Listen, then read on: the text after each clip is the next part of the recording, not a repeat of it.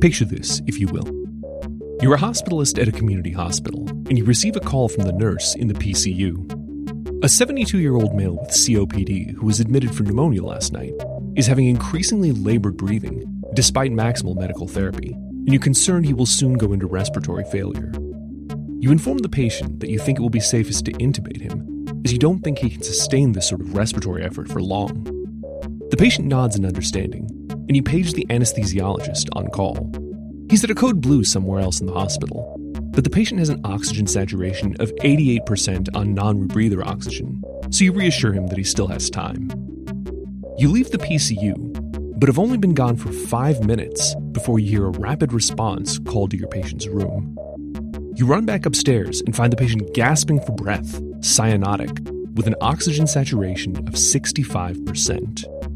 As you page the anesthesiologist again, you wonder, how did your patient decompensate so quickly?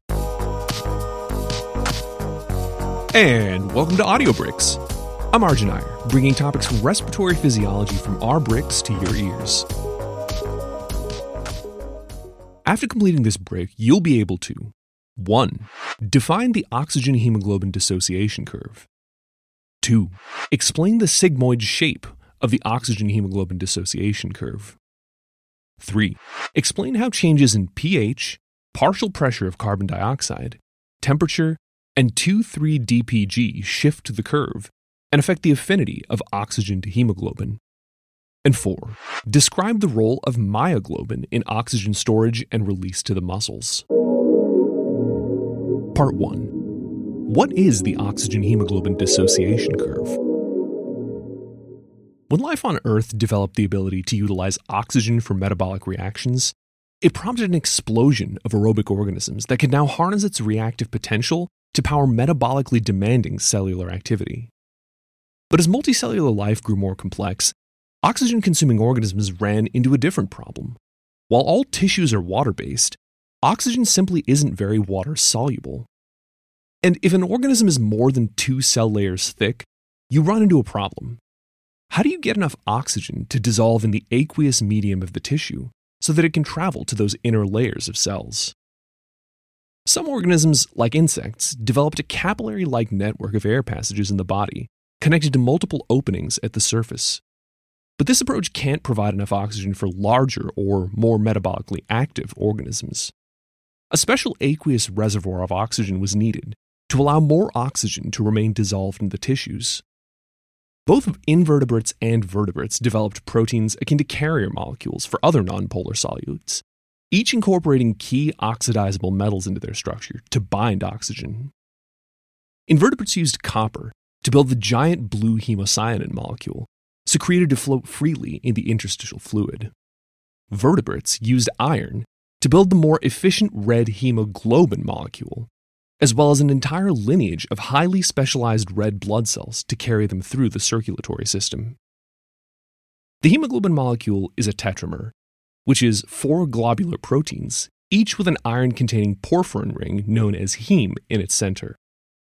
Oxygen binds reversibly to the iron molecule at the center of each heme unit, meaning that each hemoglobin molecule can carry up to 4 oxygen molecules. And as the molecule binds more oxygen molecules, its color shifts from purplish blue to bright red. It's noticeable enough to where venous blood appears visibly darker than arterial blood, and a patient who's severely hypoxemic will appear to have cyanosis. The bound form is called oxyhemoglobin, and in a group of hemoglobin molecules, the percentage of oxygen binding sites occupied by an oxygen molecule is known as the oxygen saturation. And as you might guess, the oxygen saturation of hemoglobin increases as the amount of oxygen dissolved in the plasma increases. But while measuring the dissolved oxygen, or partial pressure of oxygen, requires a sophisticated blood gas analysis machine, we can measure the oxygen saturation quickly and non-invasively through the skin by taking advantage of the color-changing nature of hemoglobin that I just mentioned. By attaching a red light emitter to the finger, it's possible to quantify the oxygen saturation, since, unlike deoxyhemoglobin, the bright red oxyhemoglobin reflects red light. Quick knowledge check before we move on. What does it mean when blood has a high oxygen saturation? It means that a higher percentage of hemoglobin's oxygen binding sites are occupied by oxygen molecules. Now, I mentioned that as the amount of oxygen dissolved in the plasma increases, so too does the oxygen saturation of hemoglobin. But it's not a simple linear relationship. The complex relationship between the partial pressure of oxygen and the oxygen saturation is quantified by the Oxygen-Hemoglobin dissociation curve. The curve is a function of the biochemistry of the hemoglobin molecule itself, and it describes why hemoglobin so effectively serves the needs of the circulatory system. Part 2. What explains the shape of the oxygen-hemoglobin dissociation curve? As vertebrates, we demand a lot from our oxygen-carrying molecules. Hemoglobin must bind oxygen tightly enough so that it doesn't dissociate while being transported through larger blood vessels, but not so tightly that oxygen can't be released into the tissues. To solve this problem, hemoglobin adopts a tetrameric structure of 2 alpha and 2 beta units, so that when oxygen binds to one unit, the conformation of the globin protein changes and affects the other units, a property known as cooperativity. For each oxygen molecule that's bound, the shape of the other globin molecules in the tetramer change to increase the affinity for other oxygen molecules to bind to the remaining sites. The oxygen-hemoglobin dissociation curve models this relationship, with the partial pressure of oxygen as the independent variable on the x-axis and the oxygen saturation of hemoglobin as the dependent variable on the y-axis. Initially, an increase in the amount of dissolved oxygen, or PO2, leads to a fairly small increase in the oxygen saturation of hemoglobin. But once a few oxygen molecules are bound, hemoglobin undergoes the conformation change that causes it to bind more avidly to other oxygen molecules. So, as the PO2 increases linearly, from 0 to 10 to 20 millimeters mercury, the oxygen saturation increases slowly at first, then faster and faster, like an exponential curve. In this range, the slope of the curve starts off slow and gradually increases. But at the other end of the curve, you see that despite hemoglobin's property of cooperative binding, at a certain point you simply run out of binding sites for oxygen. You can't have greater than 100% oxygen saturation. By the time you've reached a PO2 of 50 millimeters mercury, you're already at 85% oxygen saturation. And by 80 millimeters mercury, you're at 95% oxygen saturation. After which point you've essentially reached a plateau, where the oxygen saturation asymptotically approaches 100%. Over 50 millimeters mercury, the slope of the curve gradually decreases. The partial pressure of the oxygen in the arteries is normally within this plateau range, where oxygen binds to hemoglobin avidly and almost completely saturates all hemoglobin molecules. Between 20 to 50 millimeters mercury, the PO2 of the tissues, the relationship between the PO2 and oxygen saturation is more or less linear. And because the first part of the curve was spent gradually increasing the slope, the part between 20 to 50 millimeters mercury is also the steepest part of the curve, before the slope levels out around 50 millimeters mercury. And I can hear you saying, okay, Arjun, why do we care so much about the slope? If you say the word slope one more time, I'm literally going to lose my mind. Well, take a chill pill, because here's why. When the slope is steepest, even a small change in the PO2 will result in a large change in the amount of oxygen bound to hemoglobin. Physiologically, what this means is that the hemoglobin molecule is optimized to unload oxygen most efficiently within the range of the PO2 normally found in the tissues. It's actually pretty brilliant. So, from left to right, the oxygen saturation of hemoglobin increases slowly at first, then faster and faster as the PO2 increases from 0 to 20 millimeters mercury, and maintains its most rapid rate of increase between 20 and 50 millimeters mercury. At around 50 millimeters mercury, the oxygen saturation starts to increase more slowly until it effectively plateaus at around 80 millimeters mercury, approaching 100% saturation asymptotically. The overall shape of the curve is referred to as sigmoidal, or S-shaped. And a key reference point for the curve is the P50, the PO2 at which 50% of hemoglobin is saturated. This normally occurs at a PO2 of around 27 millimeters mercury, but as we'll discuss, several factors cause shifts in the curve, both physiologically and pathologically. Quick knowledge check. What physical property of hemoglobin is responsible for the sigmoidal shape of the oxygen-hemoglobin dissociation curve? Hemoglobin is a tetramer with the property of cooperative binding.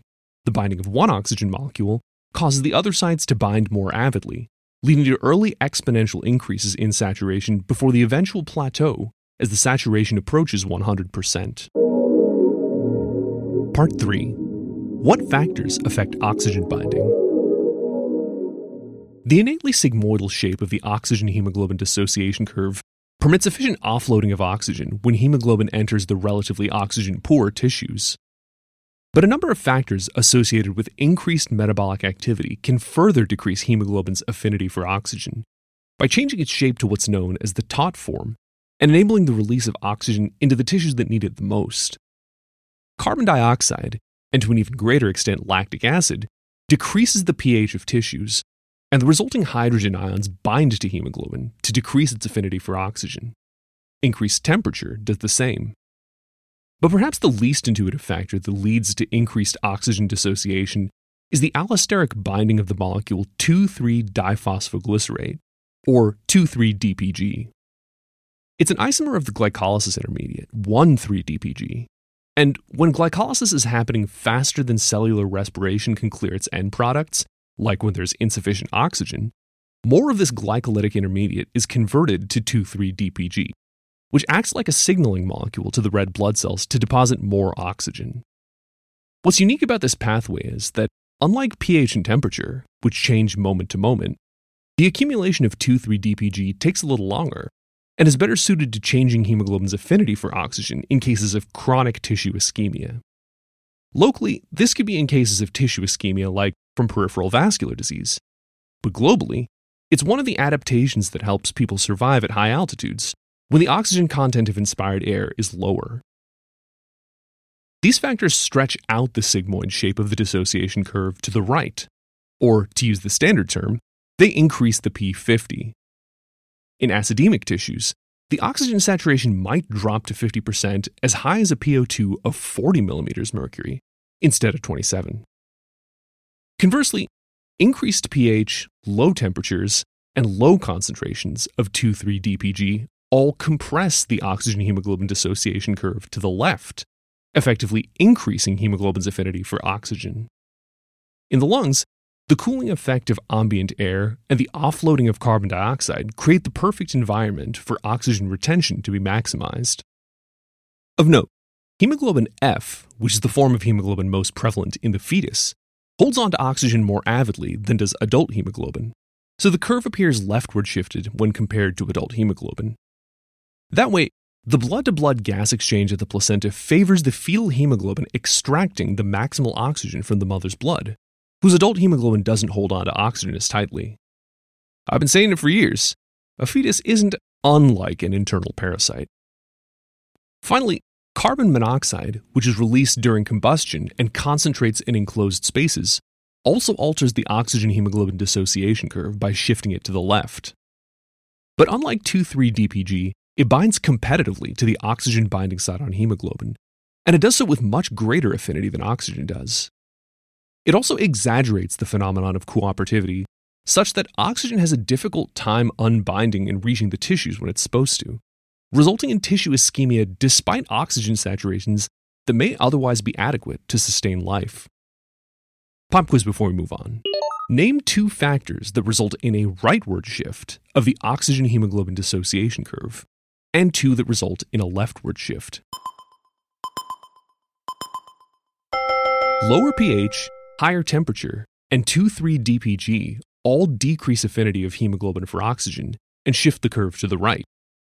Carbon monoxide and the fetal globin subunit shift the curve to the left. Part 4. How does oxygen bind to myoglobin? Hemoglobin is well suited to the function of holding onto oxygen it picks up in the lungs and offloading it to the tissues that need it the most. But it's not the only heme-containing molecule in the human body. Skeletal and cardiac muscle cells are equipped with a cousin protein of hemoglobin called myoglobin. And like hemoglobin, it binds oxygen to an iron residue incorporated into a heme protein. But there's a couple of important differences. First, the globular protein holding onto the heme protein is distinct from the alpha and beta globulins that make up hemoglobin, one that promotes oxygen binding much more avidly than hemoglobin does. And second, while hemoglobin exists as a tetramer whose units interact to bind oxygen cooperatively, myoglobin exists as a monomer. The end result is that myoglobin's oxygen desaturation curve looks much different from that of hemoglobin. Since the cooperative binding of the hemoglobin tetramer isn't present in the myoglobin monomer, myoglobin's curve is hyperbolic rather than sigmoidal, abruptly increasing as the PO2 increases and slowing asymptotically as it approaches 100% oxygen saturation. And as it turns out, this serves its function just fine. You see, hemoglobin is intended to be a transporter, and the ability to offload oxygen when necessary is just as important as its ability to bind oxygen when it's available. Its sigmoidal curve ensures that maximal oxygen release occurs within the correct range of normal tissue oxygen levels. Myoglobin, on the other hand, simply needs to serve as a pure oxygen reservoir, binding avidly and storing all the oxygen it can. When the muscles aren't particularly active, the oxygen supply from the blood is more than sufficient for its needs. But periods of aerobic exertion can rapidly consume the oxygen that would normally be supplied by the blood. Myoglobin binds oxygen so strongly that it won't let go unless the PO2 falls to critical levels, below 10 millimeters mercury. But if they do, then myoglobin will rapidly unload the reservoir of oxygen, allowing continued aerobic activity. And that's a wrap. Let's check in to see what you've learned. And if you cooperate, maybe we can bind that knowledge to your brains a bit more tightly. First, can you explain the physical property of hemoglobin that's responsible for the sigmoidal shape of the oxygen-hemoglobin dissociation curve?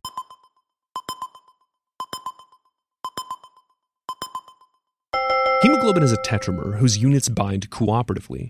If one unit binds oxygen, the rest bind oxygen more strongly. Second, can you explain why it's important for the oxygen-hemoglobin dissociation curve to be sigmoidal by contrasting it with myoglobin?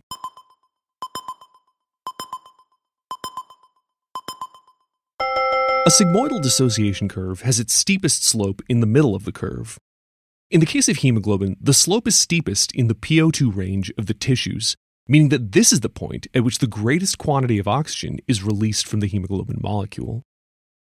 Myoglobin, on the other hand, has a simple hyperbolic dissociation curve.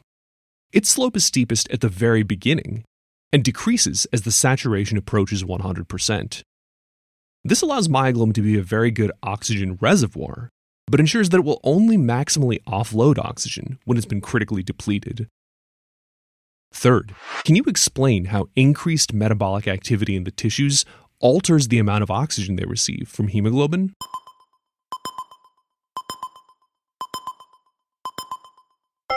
Increased metabolic activity decreases the pH through the generation of carbon dioxide and lactate, and increases the temperature locally. It also results in the generation of 2,3-DPG, especially when there's insufficient oxygen. These factors all have the ability to shift the hemoglobin molecule from its relaxed conformation to its taut conformation, decreasing its affinity for oxygen, which results in a greater amount of oxygen being released into the tissues. Mathematically, the oxygen-hemoglobin dissociation curve will appear shifted to the right, with an increased P50. Now, armed with your newfound knowledge, let's get back to that patient from the intro. A patient with COPD and pneumonia abruptly desaturates from 88 to 65% within 5 minutes while you're waiting for the anesthesiologist to arrive. How did your patient decompensate so quickly?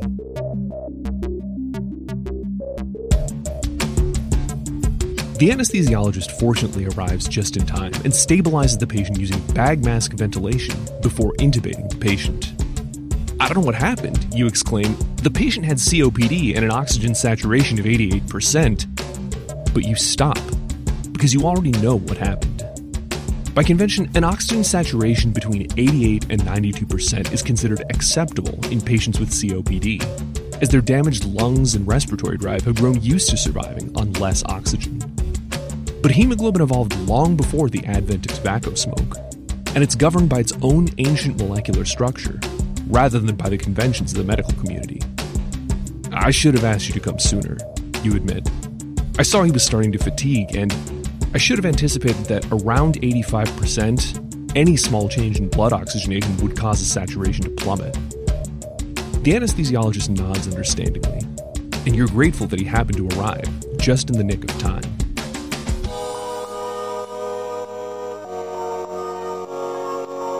And that's our show. If you like what you heard, make sure to like and subscribe on Apple Podcasts. Remember, your feedback helps us improve. You can enjoy the full Bricks experience online at www.usmle-rx.com, complete with illustrations, questions, flashcards, and active learning. So go check that out if you haven't already. Until next time, friends.